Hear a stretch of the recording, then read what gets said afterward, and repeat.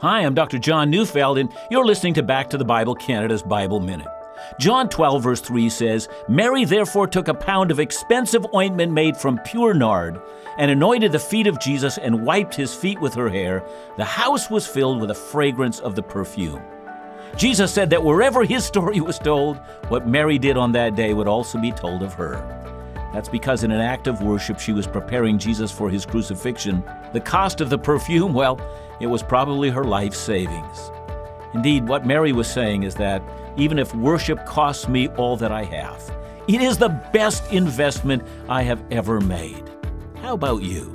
Mary was honored to venerate Jesus. What's the most valuable thing that you can do?